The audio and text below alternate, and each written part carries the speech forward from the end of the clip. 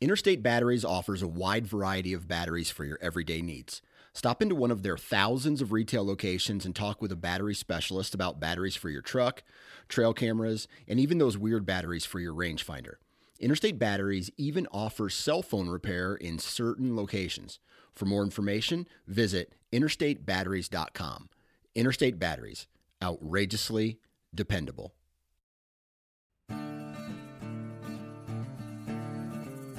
The Houndsman XP Podcast Network is taking you on the journey. Your host, Master Trainer Heath Hyatt, will combine his decades of experience as a houndsman and as a professional trainer that will light the path forward and make our packs lighter on this lifelong journey to become better hunters and houndsmen. There are no shortcuts, so lace up those boots and grab a dog leash. The journey begins now. I've been a member and supporter of Go Wild for over a year now. Man, how time flies. Their social media platform is for hunters, by hunters. And if you followed me for any length of time, you know that I'm in the woods or on the water if I'm not working. And yes, some ask, do you work? Unfortunately, I do. It's a place that I post all of my trophies, no matter how big or small. Mine, mostly small. I get tips, tricks, tactics, and advice from people who eat, breathe, and sleep the outdoors. I log all of my outdoor adventures, including the time spent listening to the best podcast in the land, The Journey, hosted by no other than yours truly. So when I need anything outdoors, I just log on to the Go Wild store, pick out what I need, and that's anything from hunting, fishing, camping, optics, outdoor wear, and yes, hound supplies. I'm proud to partner up with the Go Wild team. So let's get your journey started today here on Go Wild. So, to wrap that gets us through the group hunting. So, BB, I hadn't seen you in a couple of weeks, so how's things down your way? Doing good. Hunting as much as I can. I think we've caught a few more. I think we took one more. That one had actually been wounded. I seen that. A bow hunter had got nervous and ended up shooting him in the face with a 9mm, and I tried to help find him, and we tracked him 300 yards the evening he did it, and any of this to say we got him about 4 days later. But yeah, that 9mm with critical defense, hollow points, that you definitely should choose a little bit better ammo if you're going to use that as a defense for a bear, for sure. Yeah, and I know Chris has done several podcasts. He did one with Underwood ammo, and he done one with the Hornady. And both of those guys talked about, the hollow points and stuff, and plus he had a bad shot. I mean, in the mud, all he done is made that bear mad. Yeah, he did. Yep, I was glad we got him though, just because, you don't know if an infection ended up killing him later on or whatnot. But I was glad we were able to go ahead and get him after he was hurt. So let me ask you this: did you tree him or catch him on the ground? And either way, did you know once you seen him? Did you know that was the bear that you were looking for previously? So we ended up treeing him. So he made a little bit of a loop and ended up coming treed. And no, didn't know it was the one. We knew it was in that general area where he had been hunting.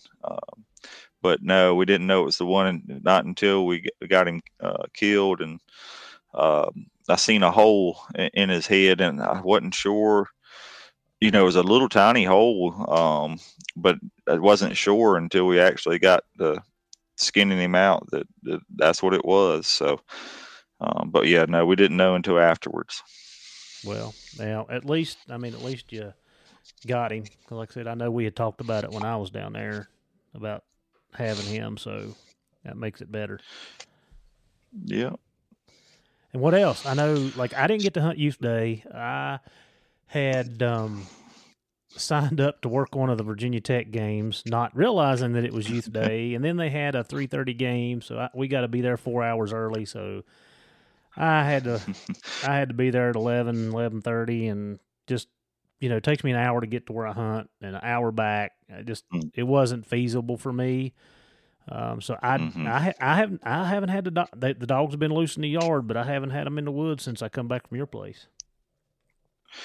Yeah, I mean, Youth Day, we went to Central Virginia, and it was, we was calling for rain, so we were lucky enough to get after one first thing, and one turn they kept splitting up, so I think we ended up running 4 different bears and didn't take none of them. They were all on that smaller end, so we let them all go for another day. So but it was some good running. Had some young dogs. Had one young dog that kept one treed right by itself for a while. It would come down, then go 50 yards and tree it again, and everything. So the young dogs did good, and they even did good because it started raining while we were running, and it's hard for a dog to make up that time on a bear when it's pouring down rain. They seem to get strode out a little bit easier, especially on a running bear. And but we were lucky. I think we ended up treeing 3 of them, and I called 2 dogs on one. They had one by themselves. They brought it across the hard surface, and I ended up catching them off there.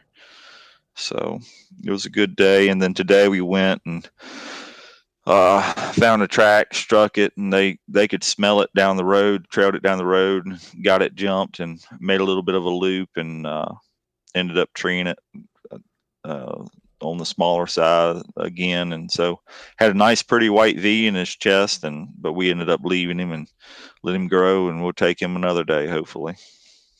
So you did let the one go today? Yeah, today, yep, we let him go. Yeah, I couldn't tell. I mean, he looked like he was pretty high up, so I wasn't sure how big he was or wasn't.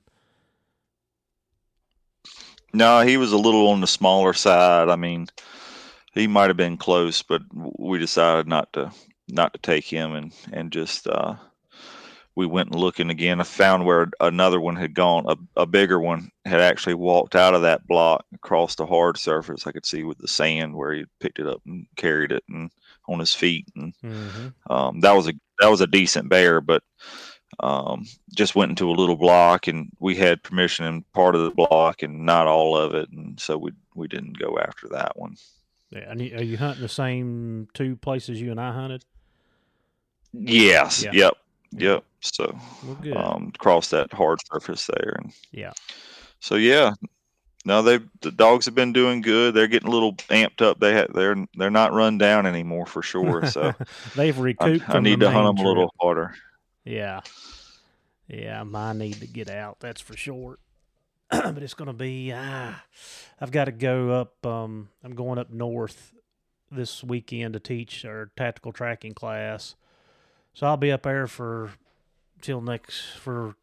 a week, basically teaching, and then I'll get back here, and until I come back down there or our season comes in, they'll be up for a while for sure. I need to get them out. Oh yeah. Getting my truck worked on too. While I'm out of town next week, I don't know if I've said this on the podcast or not, but so I hit 2 deer during training season. The first one was a little deer. It was foggy both mornings, couldn't hardly see.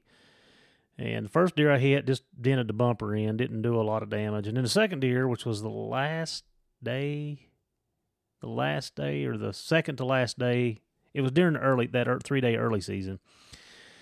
Yeah, I plastered one in a curve, and I knew it done some damage because when it hit, it made an awful noise. So I got out and looked. Of course, it busted my grill up and my marker light, and then it broke the bracket that the headlight and holds the headlight and the marker light in. So anyway, I hate turning stuff in on my insurance, but I did so I could get that fixed. So I went ahead and bought the parts and fixed it myself.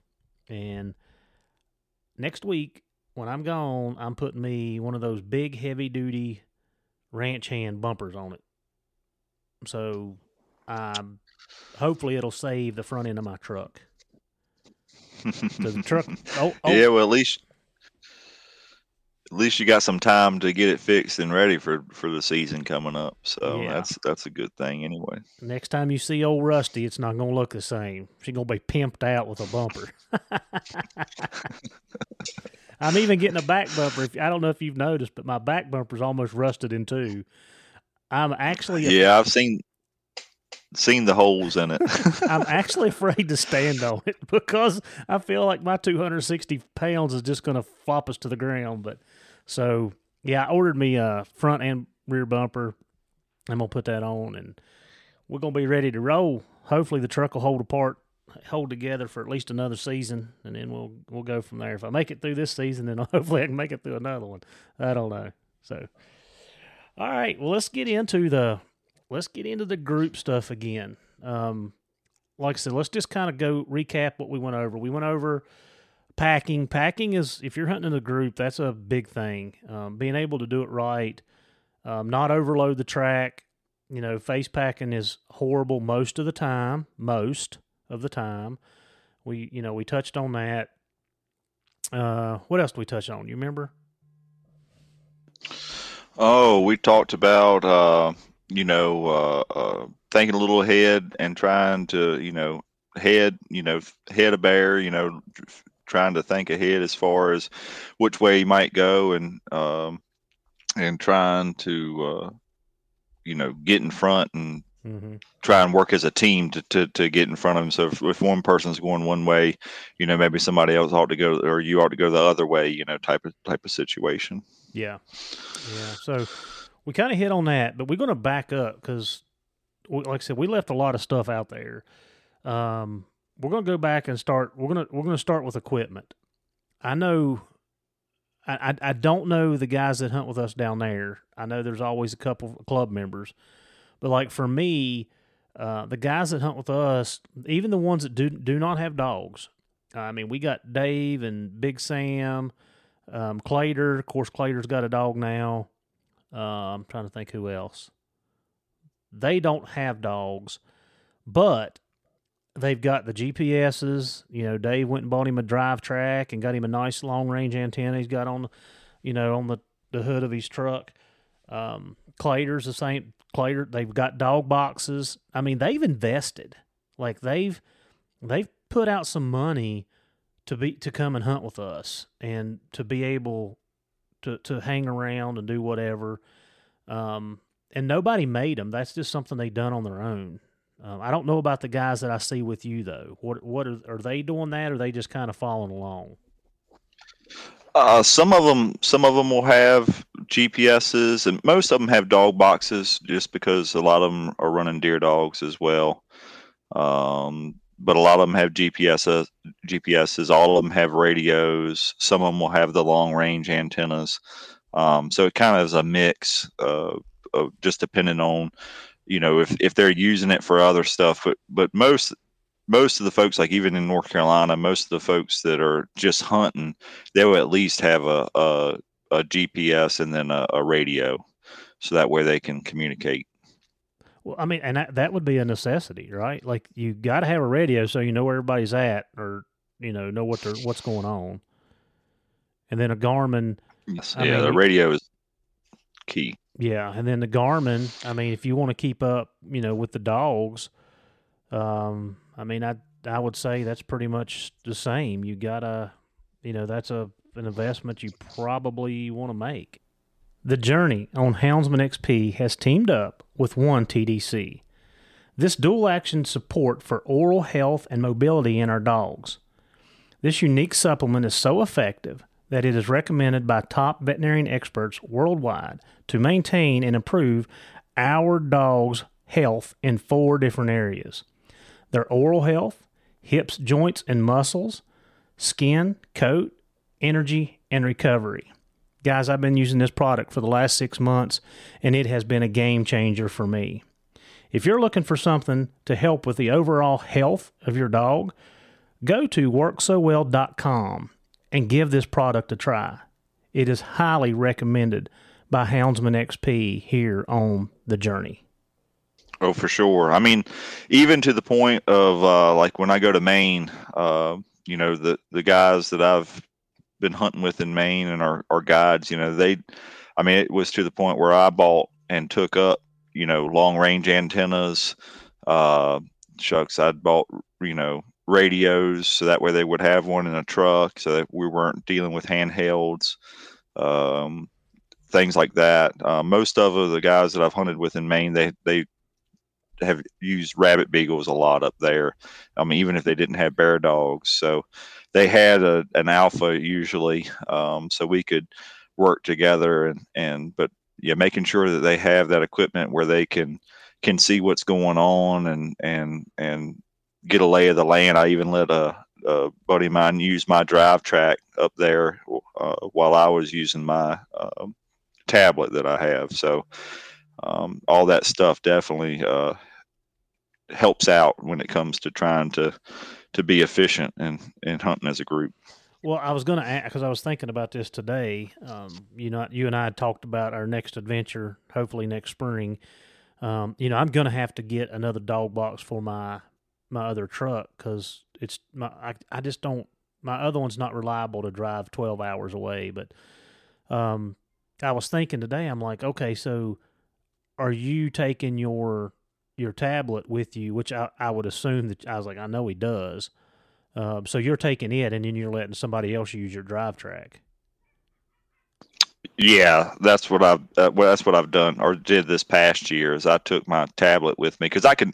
The nice thing about the tablet is I can download the maps for the bird's eye maps for wherever I go. Whereas the drive track, you got to have the SD card in order to get the bird's eye for each state that you're going to. So I really like that tablet because I can just hook to a Wi-Fi connection and download whatever maps I need if I'm haven't been there before or something like that. So that tablet has been real helpful. Well, and today I went and helped one of my buddies. I'm trying to get him lined up. He don't hunt with me. He hunts with another group. But I'm trying to get him lined up with his iPad. And for me, like when I'm hunting when I'm hunting at home, I don't use the bird's eye. I use the topo, and I've got all the trails and stuff. The AT runs through it. I've got all that stuff on it where it's marked and it's very visible. But when I come down to your place, like the satellite image to me is I need it because the land busted up. Fields and houses. Like I don't have that here. So do you use the satellite all the time, or are you using? Because I never see you with just a topo. Yeah, for the most part, I use the satellite. I will overlay the topo lines if it's somewhere where there's mountainous areas. I will overlay the topo lines in there. But I do I like the satellite just because of I'm the type I like to look at like the foliage. So here, you can kind of tell. You might have a better idea of where he could be laying based on the foliage that you're looking at from that satellite view versus looking at it from the from just a topo. So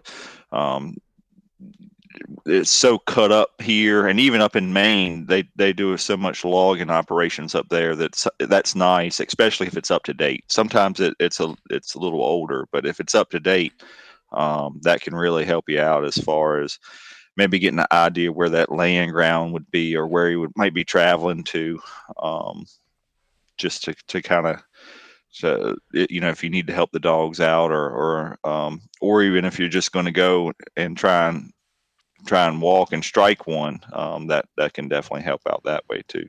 Well, so that's kind of the segue into our next thing about group hunting is, does everybody in your group know the area, know where the bear cross, know the roads that you need to get down to so your dogs don't get hit, the places that you need to go talk to people and say, hey, our dogs are in here. I think it's becoming more and more important, especially with the landowner stuff that's going on, that we build that relationship. But within the group, I can say, y'all need to go down by so and so or go down here so and so. Everybody in our group knows where that is, and it's just a name we come up with. It's a nickname, I need you to go down here to Reds and cut the dogs off, and everybody knows where Red's at, so they go down there. So I think in a group setting, that's very important. And I know when I'm with you, I struggle a little bit because I don't know all the road names. I'm relying on my iPad when I zoom in and out to pick up those roads, so I know where y'all are talking about. Yeah, it's hard. I mean, when you're talking about unmarked, say, like logging roads, that's a little different because every club or group that you go to hunt with is going to have a different name, they're going to name it themselves most of the time. Mm-hmm. Hard surface roads or actual named roads, that's a little easier, but yeah, it can be difficult, and that's one of the main reasons that when you're trying to communicate on the radio and trying to get somebody to go a certain way that might not be familiar with that area, that one, the person that's listening actually listens to the instructions that are being told, and two, that you give clear enough instructions so that way you don't have your buddy going up to the lady's house that doesn't like you hunting or something like that, to make sure that you don't have those type of conflicts or cause a situation that you didn't need to from the get-go. Yeah. I mean, like I said, knowing the area. We talked about knowing the dogs and what dogs are doing what. You also need to know the area. You need to know, like I said, where those crossings are and where to get to, cut the dogs off. Don't cause problems here. Make sure you're being respectful and asking permission. I think, like I said, that's becoming more and more of an issue in the state, and it's something that we have to be more cognizant of. And the whole group should be on the same page. I mean, I don't know how everybody else operates. Our group's fairly small. I mean, we've got 6, 7, 8 of us total. And, we talk. We're like, okay, this year, this is what we're going to do. This year, this is how we should handle this and this. And so everybody kind of has a foresight of what should happen or should take place before we ever set. So we're in between that downtime between our training season's over and we'll wait till, deer season's over, and then we'll get started back up. But, we've had several of those conversations during training season. Like, how do you handle this situation? How do you handle that situation? So is that a typical group thing? Yeah, I mean, I know for us, if we're going to a different club, sometimes we might show up at a hunt club and we've never hunted with them before, and we do our best to ask, to make sure we're in the right or whatever we're going to do, and then two, is when we are hunting more North Carolina, if there's a situation like that, we kind of make it pretty well known what you can and can't do or what the expectations are with the group, usually when we're getting breakfast in the morning or something like that. Or we have kind of the group of folks that kind of knows what you can and can't do, and then make sure that the folks that don't know are with them to make sure that they're kind of taken care of. So making sure you're buddied up or something like that, it definitely helps out. And North Carolina, they try to get down on the number of trucks and stuff like that, just so that way you don't have as much truck traffic, and make sure that you might not, some places are, you don't want to tear up the paths and things like that. So making sure you cut down on the number of trucks. I mean, even to the point of don't hit the mud hole, straddle the mud hole or go around it, or, and some people will just, go down a path and they'll hit every mud hole they can, it seems like. And you just shake your head. But yeah, I mean, even little stuff like that, it goes a long way when you're hunting with a group, especially if you're coming in and hunting on a club or land that you don't necessarily control. how, what goes on it. So to make sure that that everybody is happy at the end of the day, it's important to kind of listen to those things. And if somebody says something to you, no need to get upset about it. It's just, listen. I mean, if you don't listen, that might be more of a problem, but yeah, it's definitely important. Little things like that. I mean, it could be, even as it could even come down to don't block the path. That's another big thing. People will pull up and they'll get out and start talking, and here we are trying to hunt, and then they got the path blocked, and you can't get around to move around it if you want to get and head the dogs, if you want to pack or something like that, and you got to wait for somebody to move a truck. Little things like that can go a long ways. Yeah. I like I said, just a couple times I've been down there with you, I can definitely see that. Just being respectful of what's going on, and that kind of I know we've touched on this before, and we throughout several podcasts, if about being new and coming, getting invited to hunt with a group, or you're wanting to get started hunting and you want to go in, and bear hunters are cliquish. I mean, they are. They've got their own little, group, and outsiders are hard to get in. I know that for a fact. And when you're trying to get in with somebody, I mean, you've gotta be respectful and be willing to learn, and be willing to, maybe hold your tongue sometimes. And sometimes when you're in Rome, you do as the Romans do. I've been told that several times throughout my 30 years. So, yeah, that can definitely go a long ways for sure. Yeah. Brings us to radio traffic, because it's different from hunting with you guys to hunting with my group. And Doug said it on his podcast. There ain't no sense in talking if you don't have nothing to talk about. There's nothing to say. So, what about radio etiquette? Yeah, I think it depends. If you're traveling and you're going to your spot or whatever where you're going to hunt, if folks, a lot of times that's when you hear a lot of the banter back and forth of kind of the daily, just conversation.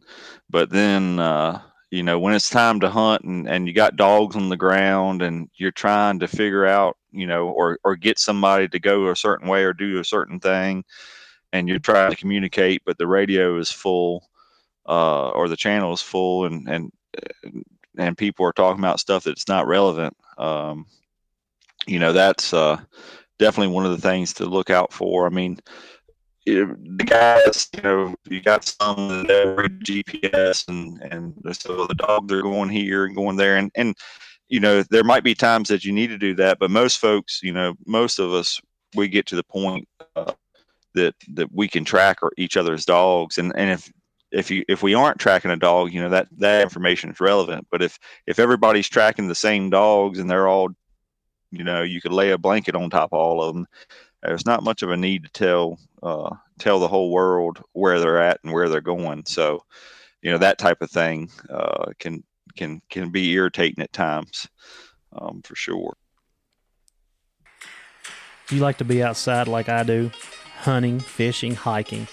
If so, Onyx is the app for you. I've been a loyal Onyx user for years. It's the one app that I can honestly say I use daily. While hunting, I know where I'm at all times. I mark trails, bedding areas, feeding areas, and the list goes on.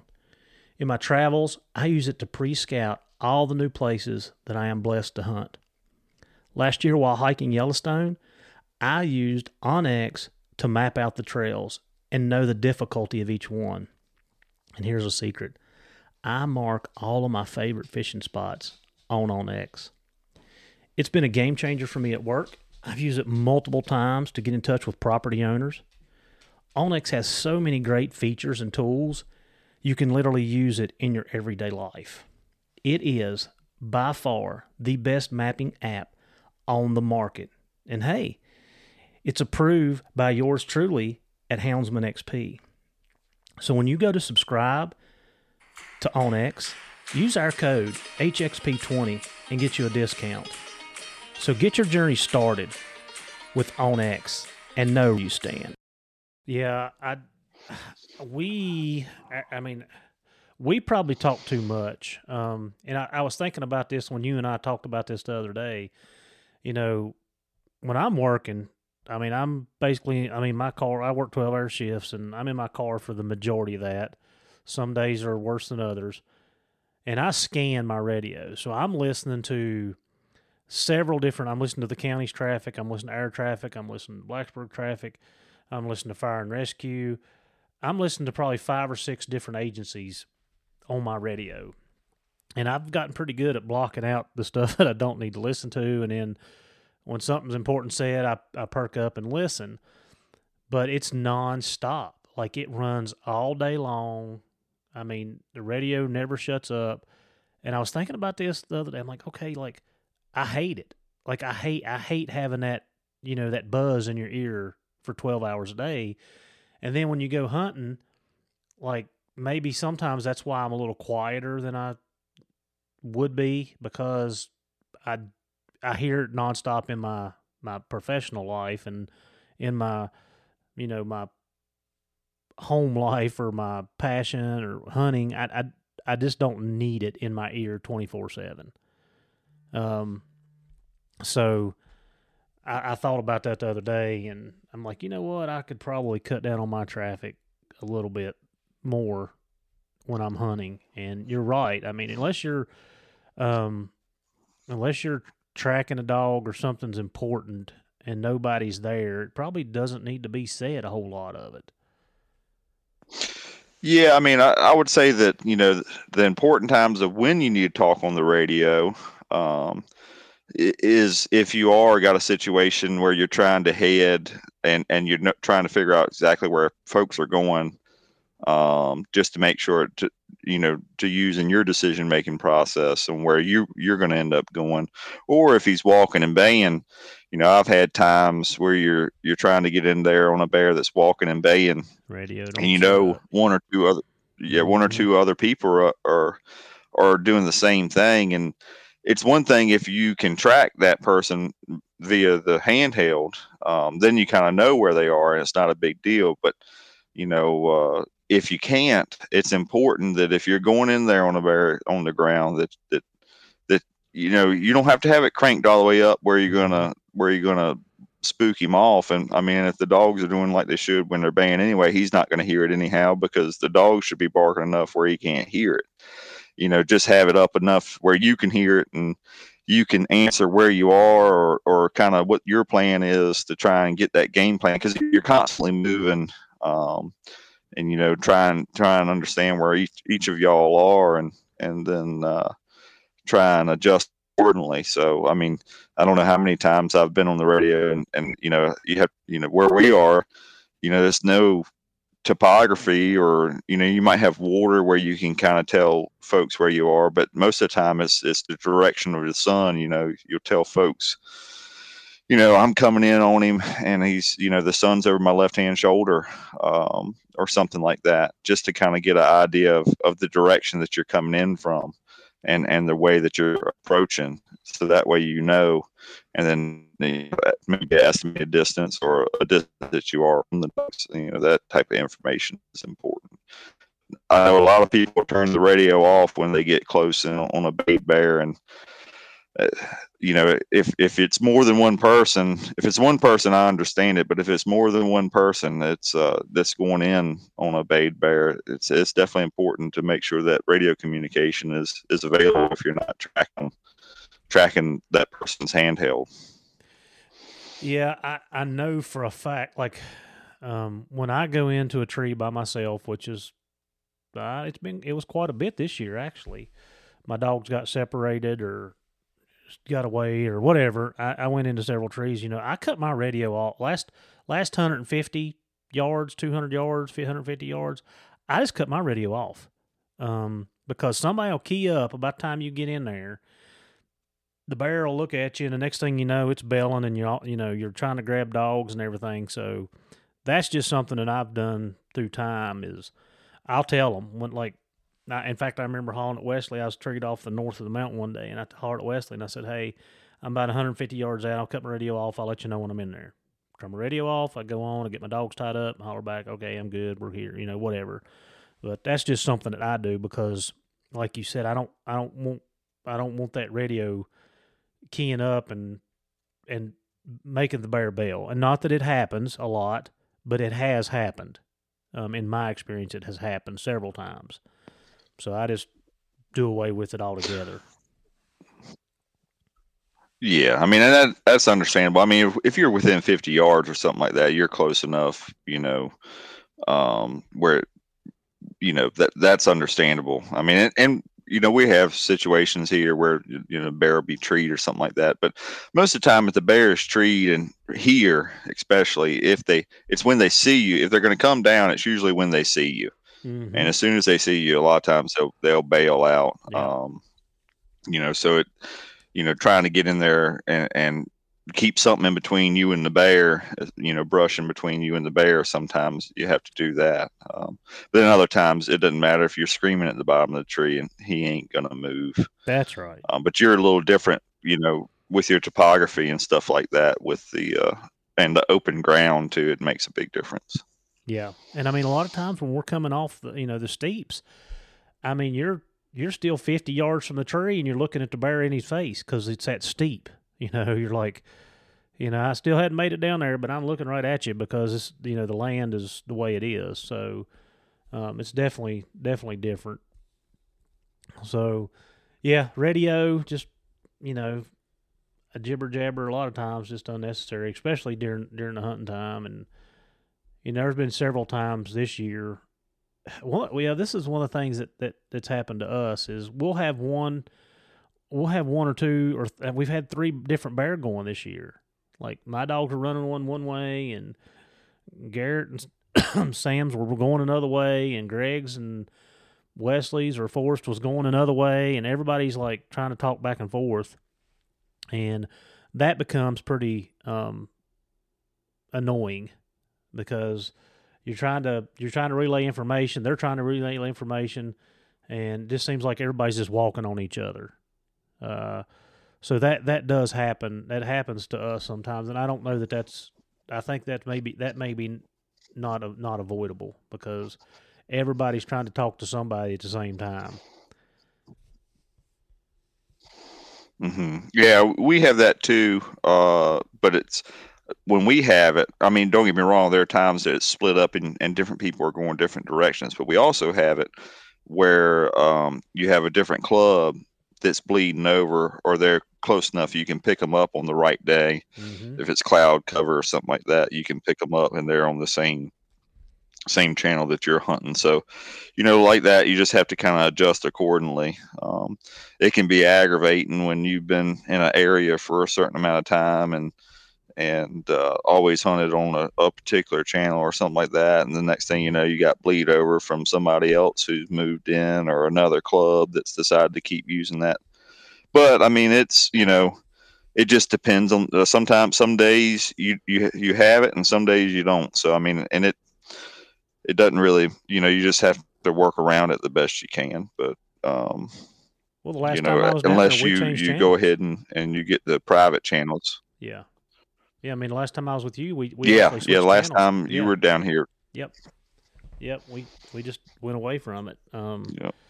So yeah, and I mean we've done it. Everybody, all the local, like everybody that's local, and this will kind of lead us into the next thing. Everybody that's local kind of run their own channel. So, I don't know. I'm not even sure what groups are running what channels because I never change my radio. It just stays where I'm at.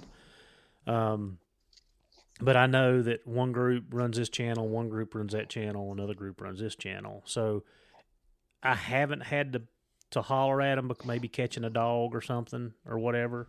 I haven't had to holler at them to let them know, so I've not switched my radio.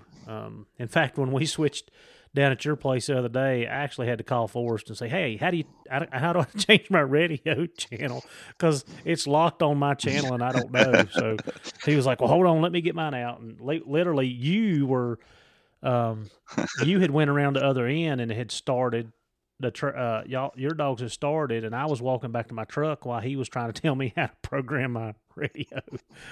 So I didn't have a clue. So, um, so that leads. Yeah. Knowing how to operate it and program that stuff definitely, or knowing how to operate and program them radios or change them channels is definitely a key as well. I Yeah. mean, that's Well, I for can do the sure. one in my truck, but my handheld, I don't think I'd ever changed it. I just put it on my channel and left it.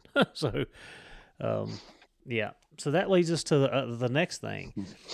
Like, how do you hunt around other groups? Because that's becoming more and more common. You kind of touched on it a little bit there, but like where we hunt national forest, we have several groups that hunt our area, and for the most part, I mean, I feel like most everybody gets along, and it's not a big issue as far as what I see. I would prefer my dogs not get hung up with other dogs, but it's going to happen because when you're hunting public land and your dog runs across the mountain and you don't know another group's in there and their dog comes across that mountain and you end up in the same valley, it just happens. So how do you navigate that? How do you do that?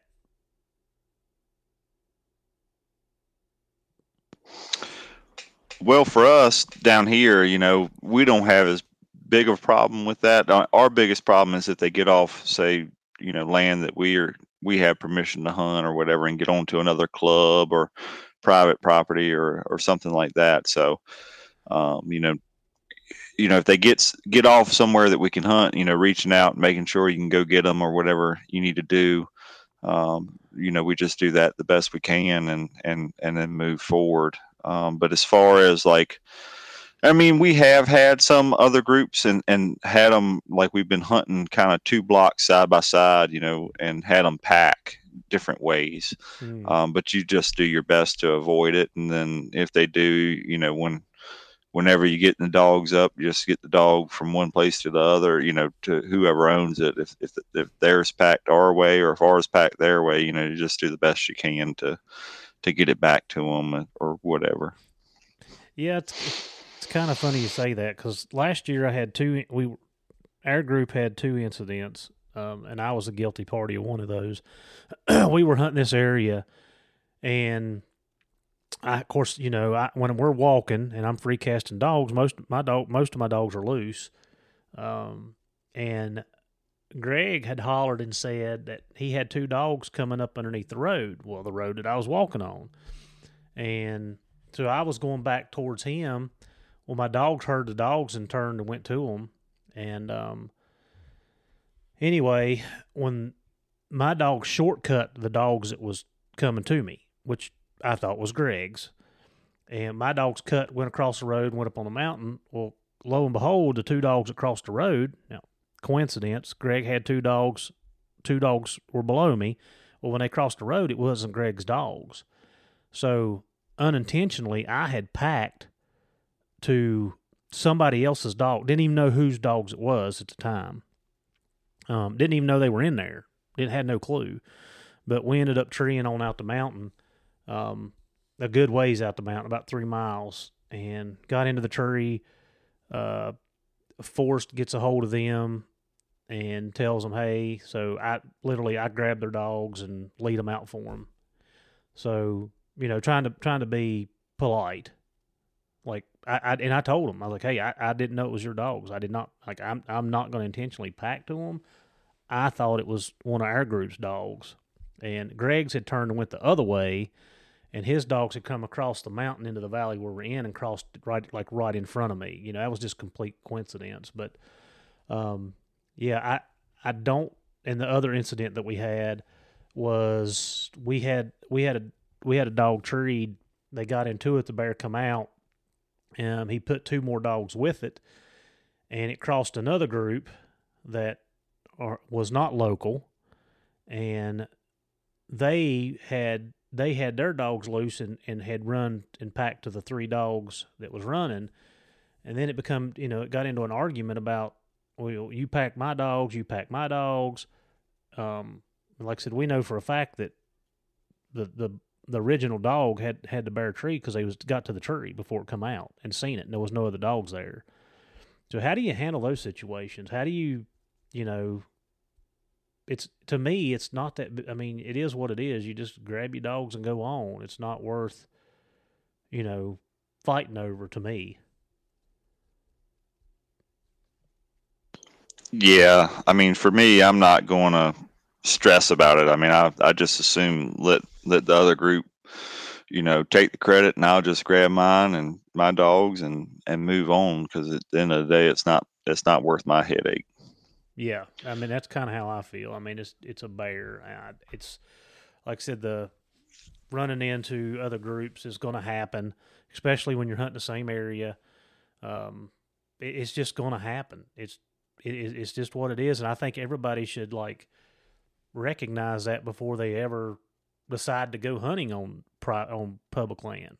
I mean, there's a chance that you're going to end up with another set of dogs, or you're going to run into other guys, and if everybody can just get along, it works so much better. Um, because it's not a big deal. It's a bear. It's not a competition to me. Like, okay, have at it. Exactly.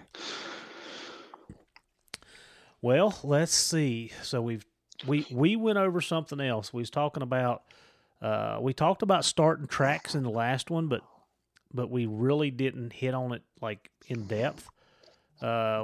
We talked about rigging a little bit. We kind of hunt differently, but you had brought up, turning dogs in when you're starting a track. Don't overload the track. Yeah. I mean, and kind of going back to just starting, actually starting, trying to get him jumped. One of the etiquette things, if you're starting from a central location, whether you got a track on the ground, or you found in a path, or you're starting from a bait site or something like that, um, if you're coming into the group, and and I see it a lot. Some people, a lot of people want to put a dog down right when you turn loose. And if the track's hot and you got a good track, it usually doesn't hurt you. But then there are times where you're trying to start that bear. That bear was there at 7 o'clock the night before, and it's a cold track, and it's going to take some time and some solid trail dogs to actually take and get that bear jumped. If you're bringing dogs or new or something like that, or your dogs don't trail that good, don't go up there and just and turn loose right behind somebody else. And a lot of times in the groups, you're going to have the key person or two or whoever that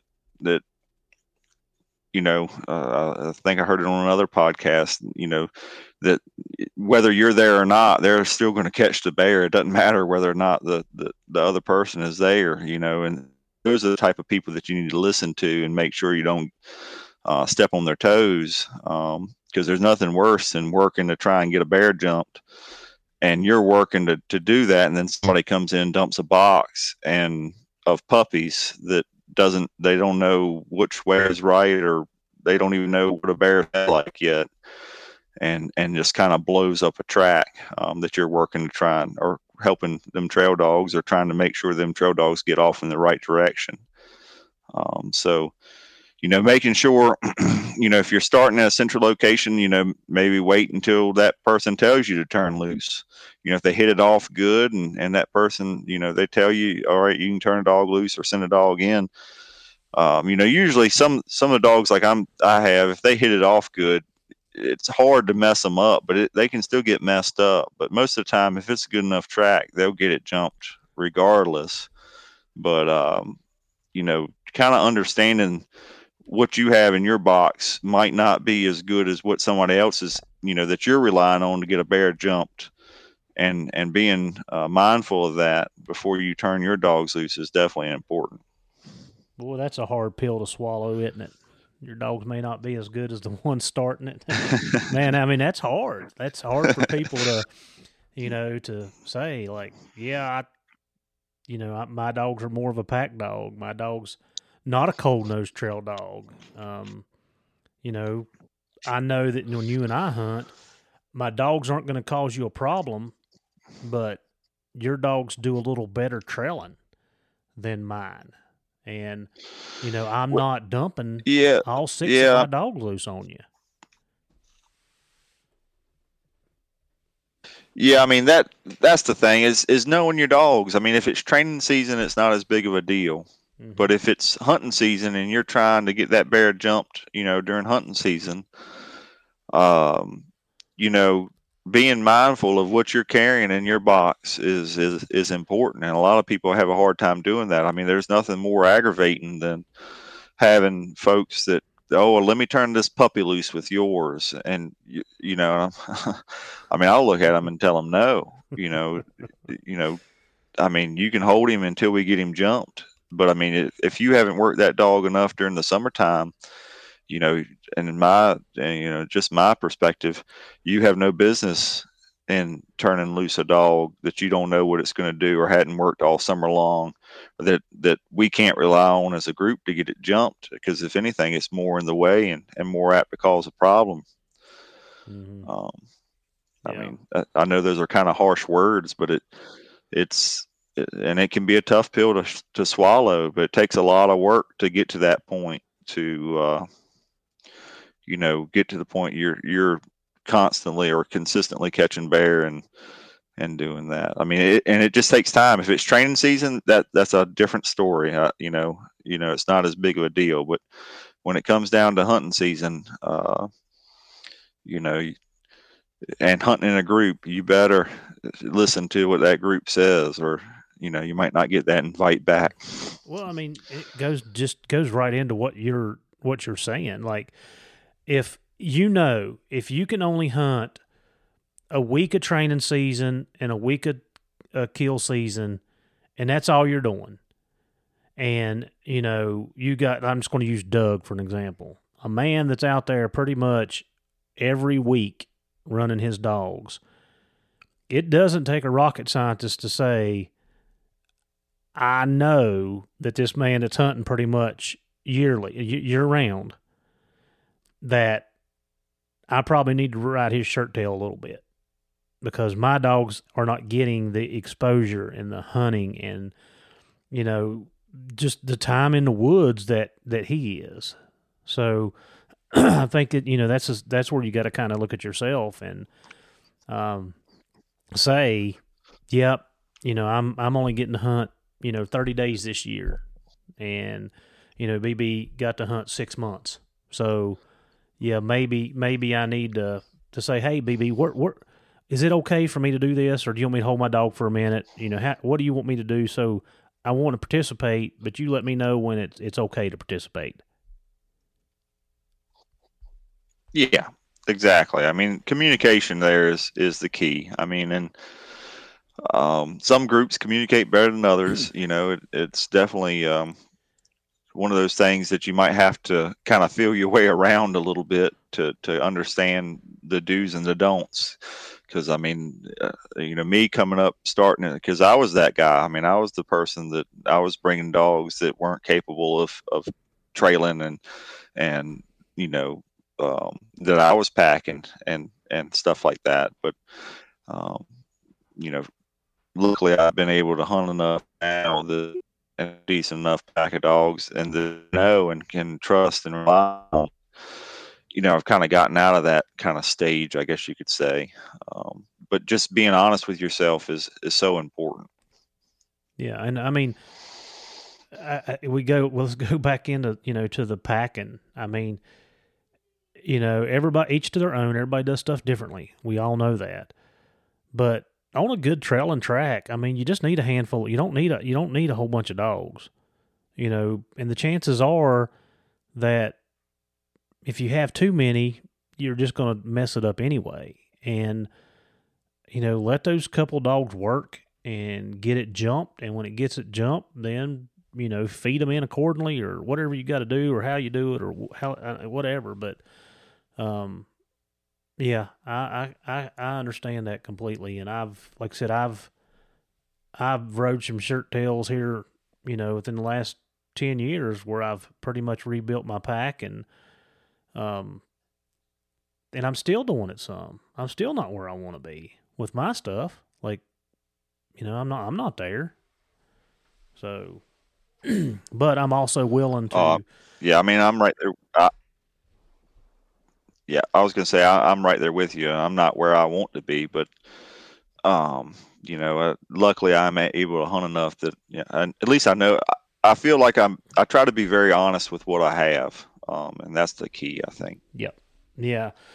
Old Lance Hutton told me a long time ago, and I probably said it on some other podcast, is he'd always say, above and beyond all else, be true to thyself. If you're not being truthful about your dog, you're just making a headache for everybody else. And that's what he'd say.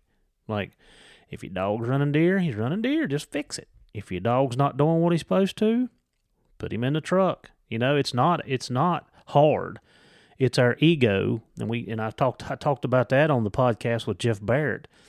And there's been numerous pictures that a man's ego is a hard thing for a burden for a dog to bear, because our egos are what gets in the way. It ain't the dog. It's us. It's what our expectations are, and where that dog performs at them or not. The dog don't know any better. It's us that are getting upset or whatever. But I always took what Lance said to heart, and I think it's helped me. It's like I said, it's sometimes as bad as that taste is, you just got to say, this is what I got. This is where I'm at, and I'm working to get better.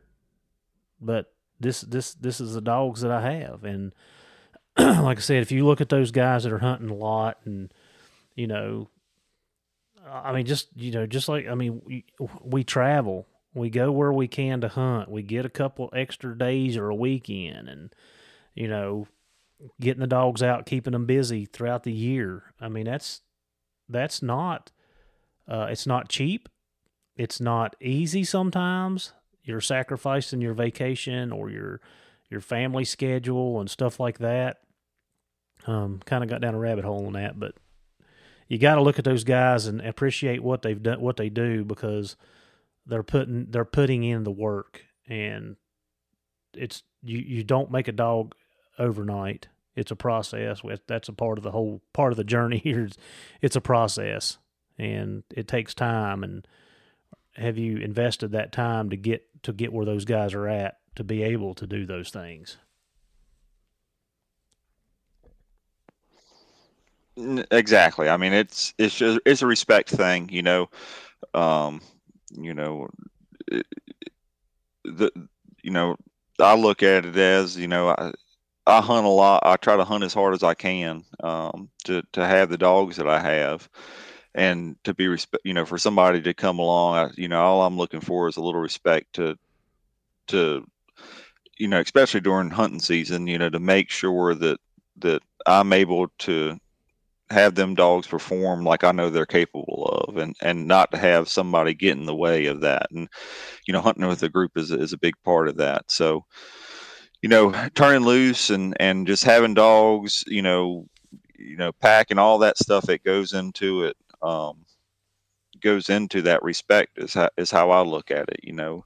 Having your dogs barking going down the path, or when you turn loose at a bait, and you got a whole bunch of dogs that are, especially on a cold track, if you got a bunch of dogs in trucks at a bait that are barking in the truck or something like that, it can pull dogs back, Mm-hmm. or do things like that. I mean, so, little things like that can go a long ways. And if somebody says something to you, they don't mean nothing by it. They just, they know what it takes for their pack or their dogs to be able to perform the best.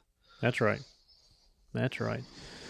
Anything else on group hunting that we may have looked over or left out? I think. Yeah, I mean, one thing we talked collars. about earlier was collar numbers. Mm-hmm. So for us, we have kind of a dedicated, two, three guys that we hunt together all the time. And so, making sure, if you're coming to hunt with a group or new or something like that, trying to make sure that the collar interference isn't going to be an issue or cause a problem as far as being able to track collars. So a lot of times what we do is, those collar IDs are the reason or how the interference occurs. So, the first number, it's 1 through 5. So we'll designate, if you call that a channel, and we'll designate, a channel to one person. So one person might be on the 1s, one person might be on the 3s, and one person might be in the 5s. And then, we try to track each other's dogs. So we stagger our numbers so that way we can all track all of our dogs at the same time. And that second number is where you have, you can track 0 through 19 all in the same all at the same time, because you can only track 20 numbers or 20 items, whether it's dogs or handhelds, at a time. Mm-hmm. So kind of understanding that layout and what we do, if we have folks that are coming, a lot of times we'll tell folks, well, if you're in the channel 4, your numbers aren't going to interfere with ours. We might not be able to track yours all the time, but we can, with the new Garmin's now, you can turn off and on the tracks to be able, or the dogs to be able to track them. But if as one of the biggest things we run into is if you've got a collar that's the exact same number, say a 3-0, and you have 2 collars that are 3-0. One, if you're real close to that collar and you have a 3-0 as well that's out, you won't be able to track it. It's going to have that interference, and you can track it if you get away from that person, but a lot of times you'll see that it'll jump a lot of times on your GPS there. So that's how we handle it. We usually designate the channels. If it's channel 4 for folks that are coming, to kind of hunt with us, we know we're not going to have interference, but then we're also, we might not be able to track all their dogs at one time, but we can put them in there, and then with the 200 or the 300 alphas, we can turn them on and off to track them if need be. So that works really well for us anyway. Yeah, I know that if everybody in our group is hunting and everybody's bringing their 4, 5, 6 dogs, that's been a huge issue with us. So, in fact, I'm going to recommend that we do what you guys did. Like, I get 1 through 5, and Wesley gets 6 through 10. Greg gets 11 through 15, and then up to 19, however it is. But we get, what we have done is, like, our main dogs, like, everybody gets a dog or 2, and nobody interferes with those. And then kind of the middle of the pack, there may be a dog or 2 that has the same collar number, and in the time you get down to your pups or whatever, I'm sure somebody else has got that number. So maybe we can switch the way we do things too, on that, and free it up, because there's several. If we're tracking certain dogs, we have to cut the collars off so you can track them, because even though I've got it on my handheld, I've got it turned off, deactivated. My Garmin is still picking up that signal off of your dog in my truck. So we've got to do some things a little different, because it was beginning of the season, it was pretty rough, and then we kind of worked through it, and then of course, like Monday through Thursday, it's usually just me and Hot Rod and maybe Wesley. Usually it's just 2 of us hunting, so we don't have a big issue. But when everybody hunts, like, we had 6 dogs on one channel, and I'm like, that's why nobody can track a dog, is because everybody's on the same channel. So we got to fix ours a little bit too. So yeah, I think if they have that sleep mode now too, and I think if you put that collar to sleep, I don't believe it transmits. So that's another option versus cutting the collar completely off. If you have I think it's a 200 or a 300, you can put it in sleep mode. The 25s, or is that a 15X? No, I think they have it in the 15X, and I believe it's in the 25, the TT25s as well. Yeah. The TT25s, I do think they are a little bit better as far as with that dynamic mode. Mm-hmm. It changes the update rate based on what the dog is doing. So I think that does help with the interference some. Mm-hmm.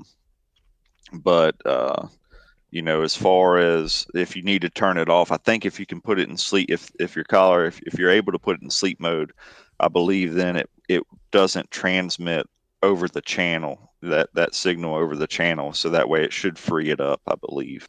Well, is that all we needed to talk about? Is there anything else that we left out?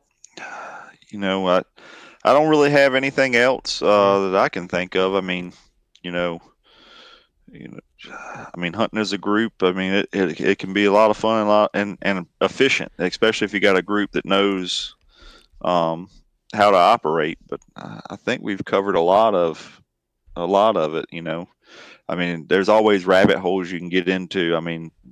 One of the areas we kind of get efficient, or I say gain some efficiency, is one good thing about our group is, when it is time to say drag a bear out, we're good about, getting the rope, getting our puller and starting that process without having to really say much. So folks are already grabbing the rope and grabbing our cone that we use to drag them out with, and the puller, and trying to figure out a game plan to get them out.